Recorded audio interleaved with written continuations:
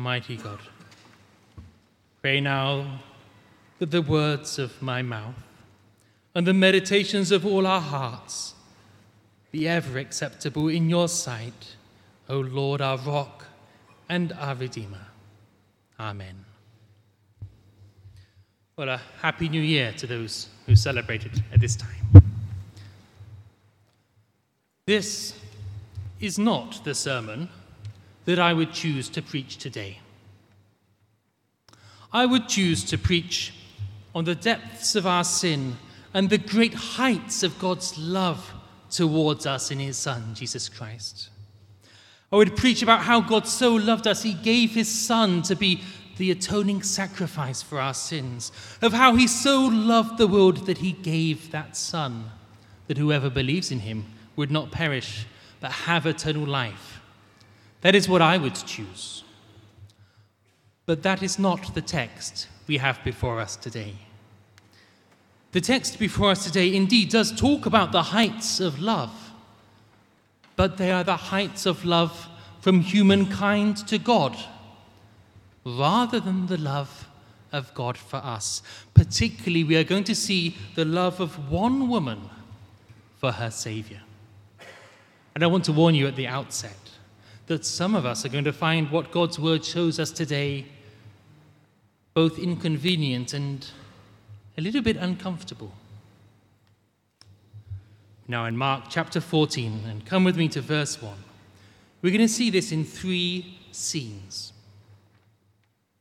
So far in Mark's gospel, Jesus has revealed himself to the people. He's shown that he is the Son of God. He is the Christ who comes to save his people. And meanwhile, we've seen hostility brewing between him and the religious leaders. And it is that hostility we see in the first scene, verses 1 and 2. It's now 2 days before the Passover and the Feast of Unleavened Bread. The chief priests and the scribes are seeking how to arrest him by stealth and kill him, for they said, "Not during the feast, lest there be an uproar from the people." 2 days before the Passover and the Feast of Unleavened Bread. You must understand this is not just a time reference. It is a reminder for us of what will happen when he does die, that he will become that Passover sacrifice that will take away our sins, like we saw last week. But it also helps us imagine the scene, because it means that at this time into the ancient capital of Jerusalem are streaming huge Passover crowds. Their historian estimates perhaps 2.5 to 3 million people will be gathered here for Passover. It's swarming, it's packed, it's patriotic. It would only take a spark to set off a riot. The religious leaders know this, but they also know that if a riot were to happen, the Romans would be all too happy to take away their power and impose direct rule. And so, as much as they do want to stone Jesus on the spot, they don't dare. They fear doing it during the feast, as they say, lest there be an uproar from the people.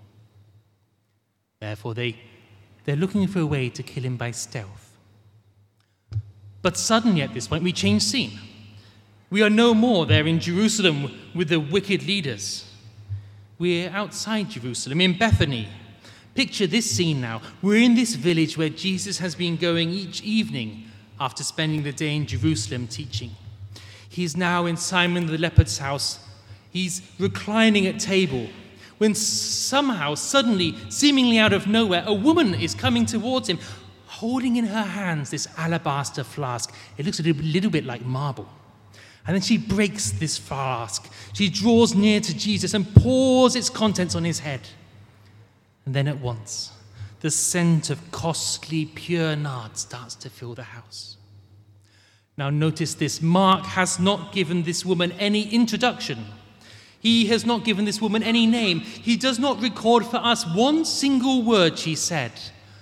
All we know of her is she sought an opportunity to honor her Savior, and she took it. We're not even told what she was thinking. Was she confident and composed, or was she shaking with nerves as she poured that ointment over the head of the Lamb of God? Perhaps she even questioned herself. Is it the right thing to do? What would Jesus say? Well, We are about to find out exactly what Jesus will say and think about what she's done. But first, we're going to see what the rest present thought about it. For verse 4, there were some, by which it probably means a mix of his disciples and some of those who dwelled in the house, some who say to themselves indignantly, why was this ointment wasted like this? This ointment could have been sold for more than 300 denarii. That's almost a year's wages for a laborer. And given to the poor, and they're scolding her. I want you to notice how fast their hearts have turned to wickedness. No sooner had they saw a great act of love for our Lord than they had tried to grasp for a way to criticize it and turn against her. You can kind of imagine the scene, can't you? Saying to each other, she shouldn't have done that. That's so wasteful. Does she hate the poor? Throwing away ointment like that. It's an evil thing she's done. And I wonder whether we can also almost imagine our own voices amongst them.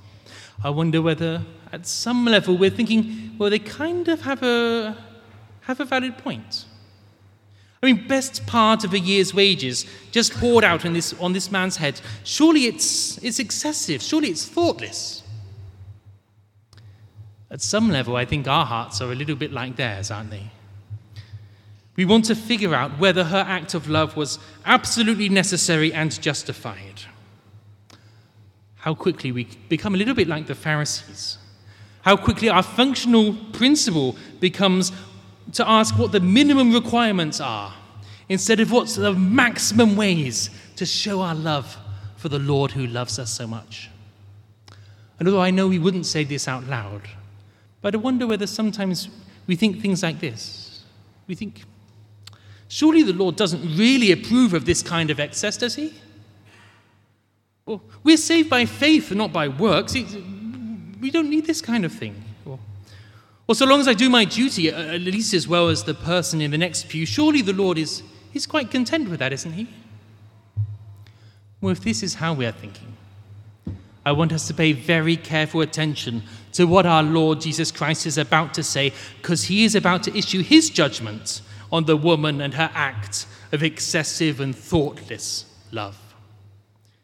Verse 6, Jesus says, "Leave her alone. Why do you trouble her? She has done a beautiful thing to me. For you always have the poor with you. Whenever you want, you can do good for them, but you will not always have me." Deep down, we all knew that she'd done a beautiful thing, didn't we? I'm sure those who were grumbling there, many of them realized it was a beautiful thing. The Lord asks, why do you trouble her? I want us to notice what he does not say. He does not say, explain to me the logic by which you reached your conclusions. He's not interested in that. He says, why do you trouble her? Because he's aiming at their hearts. Why, when they saw such wonderful love poured out for the Lord Jesus, did their hearts start to scheme and their lips want to scold? And why do we too, all too often, when we hear of someone doing something great or extravagant or zealous in love for Christ, somehow straight away start thinking of ways to find fault? I'll give you one example. When godly Christians step forward for full-time ministry out of love for Christ, who do you think the first people are to try to discourage and dissuade them? It's not non-Christians. Normally it's their own Christian family and friends, particularly if it's going to mean them giving up a well-paid or high-status job in the eyes of the world. Leave her alone, Jesus says. Why do you trouble her? She's done a beautiful thing. But I wonder whether for some of us, the reason why this woman makes us uncomfortable like this is because somewhere we still remember the times when long ago our hearts were like hers, when they burnt to find opportunities to pour out lavish love for our Lord. Perhaps there was a time that you remember too, when you dreamt big things. Perhaps how you would go and serve the poor and the afflicted, or how you are going to open your home to the destitute, or how you are going to become a missionary and go to the furthest parts of the earth with the light of Christ, or even perhaps to those a little bit closer. Perhaps at one time you had other great dreams stirred in you by the Spirit.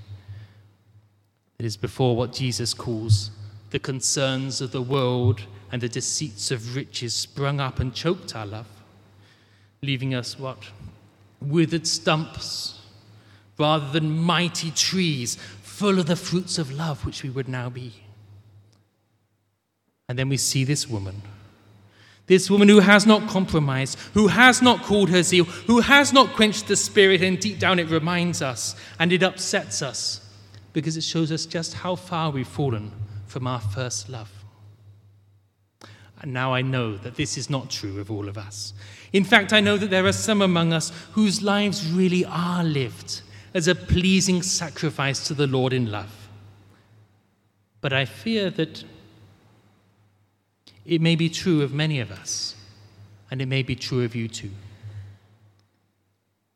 Whatever the reasons this woman makes us feel uncomfortable, let us first of all heed the Lord's words. Leave her alone. Do not trouble her, or those like her. But what about their argument? What about the argument of the grumblers about the poor? Well, the first thing that we do have to say is that nobody here is arguing that you should not do good for the poor. In fact, this is a basic demand of the law. We saw it in Deuteronomy. It would be a sin for them not to be generous to the poor. And as Jesus himself says, you always have the poor with you. Whenever you want, you can do good for them. But again, I want you to notice what he did not say. He did not say, whenever she wants, she can do good for them. He said, turning to those who are grumbling, whenever you want, you can do good for them. It is by implication a rebuke, isn't it? They're so fast to say how this woman should have used her resources for the poor, but seemingly slow to do it themselves. In fact, John's gospel shows us that their ringleader, Judas, far from giving to the poor, was stealing from the money bag to line his own pockets. If they're so worried about the poor, good. But let them start by being generous with their own money before they worry about what she does with hers. I think there's a lesson for us too in that, isn't there? Jesus goes on. He adds, you will not always have me. Which is to say, it's a particularly wonderful thing she's done because she's done it whilst he was still physically present with them before his death and ascension. She showed his love and he was delighted. And I want us to mark this lesson too. That day, not one of the disciples was commended by Jesus, despite all the talk going on about prioritizing the poor and being pious. Not one. But this woman who showed her love and showed in her love a true and living faith receives here one of the warmest commendations you will ever find in Scripture from Jesus. But perhaps you want to say to me, Pastor, Jesus is now ascended. We can't do the same as her, can we? Well, yes and no. Yes, he has ascended. You cannot physically pour out your love upon him in the same way. But no, that does not mean that you cannot love him like she did. Very often, loving him is going to be shown in loving those whom he loves, caring for the weak, giving to the poor, bringing hope to the hopeless. Actually, if we think about it, there is no shortage of ways in which we can love Jesus. The question is whether we have a shortage of love for Jesus.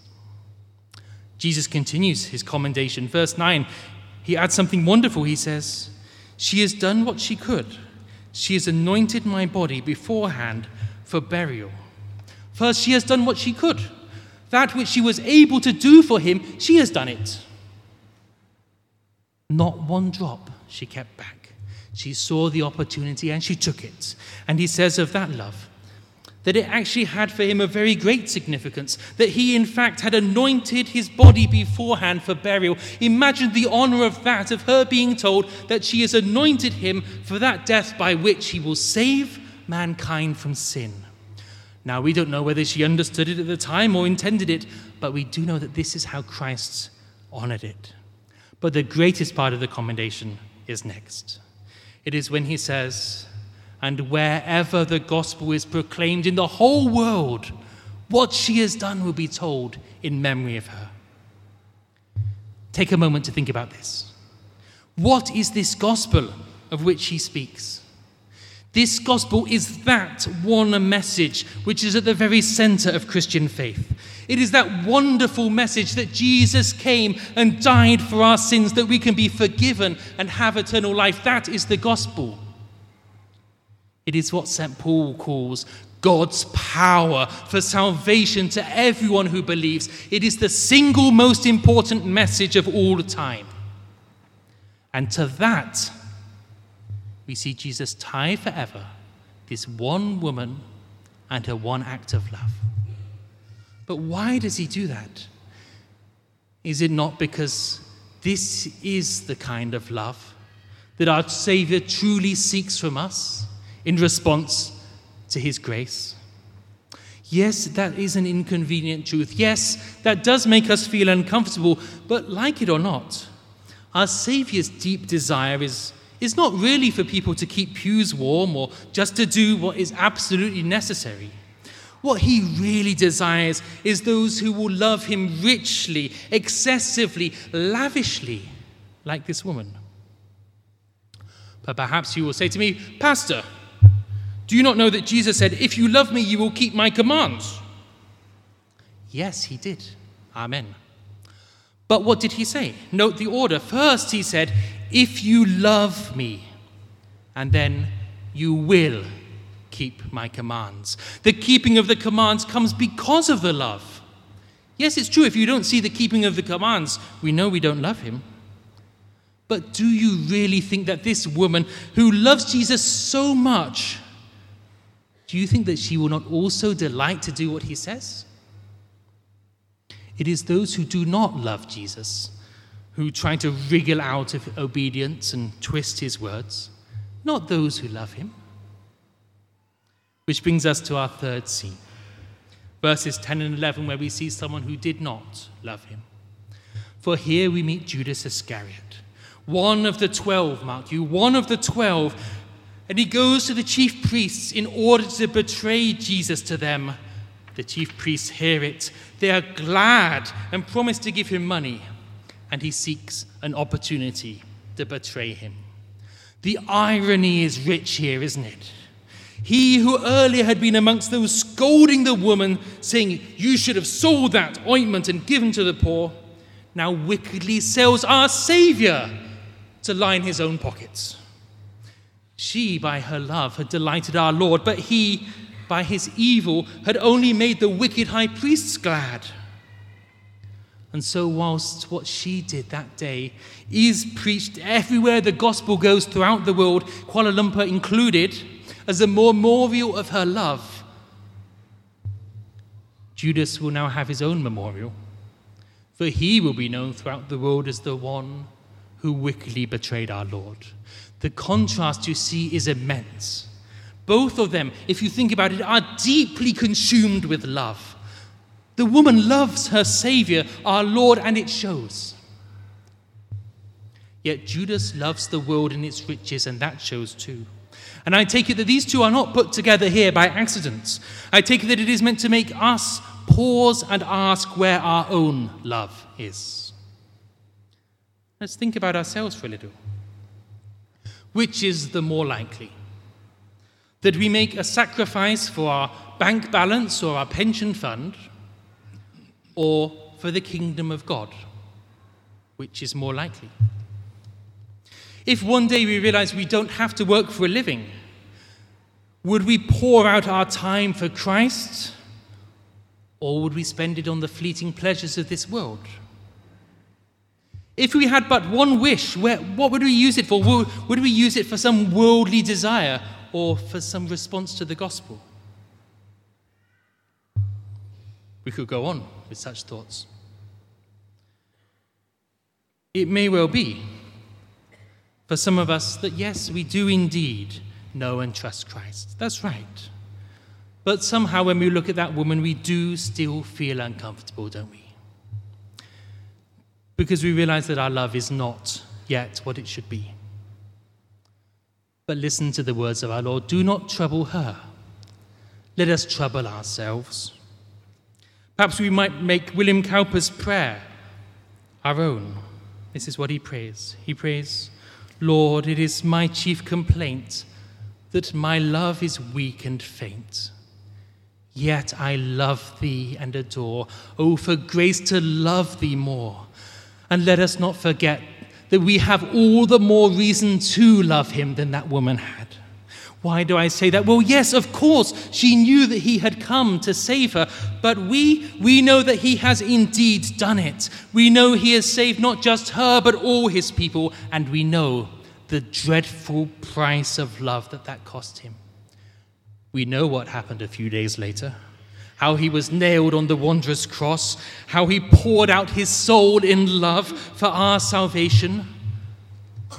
If she who knew so little could love so much, how much more we, who have before him the wonders of his amazing love on the cross, how much more should we love him with all we have and all we are? As Isaac Watts puts it in our final hymn, were the whole realm of nature mine, that were a present far too small, love, so amazing, so divine, demands my soul, my life, my all. Inconvenient and uncomfortable it may be, but to our Lord and Savior, it is a beautiful thing. Let's pray. Mighty Father, we pray that you would stir up our hearts to love you rightly, that you would help us to see the example of this woman and her great love for your Son, that we would do likewise. Work in our hearts by your Spirit. Help us to respond to the great love you have shown us on the cross. Pray, Father, you would also teach us to encourage others in their zeal, that together we would all live lives of love to your praise and glory. Amen.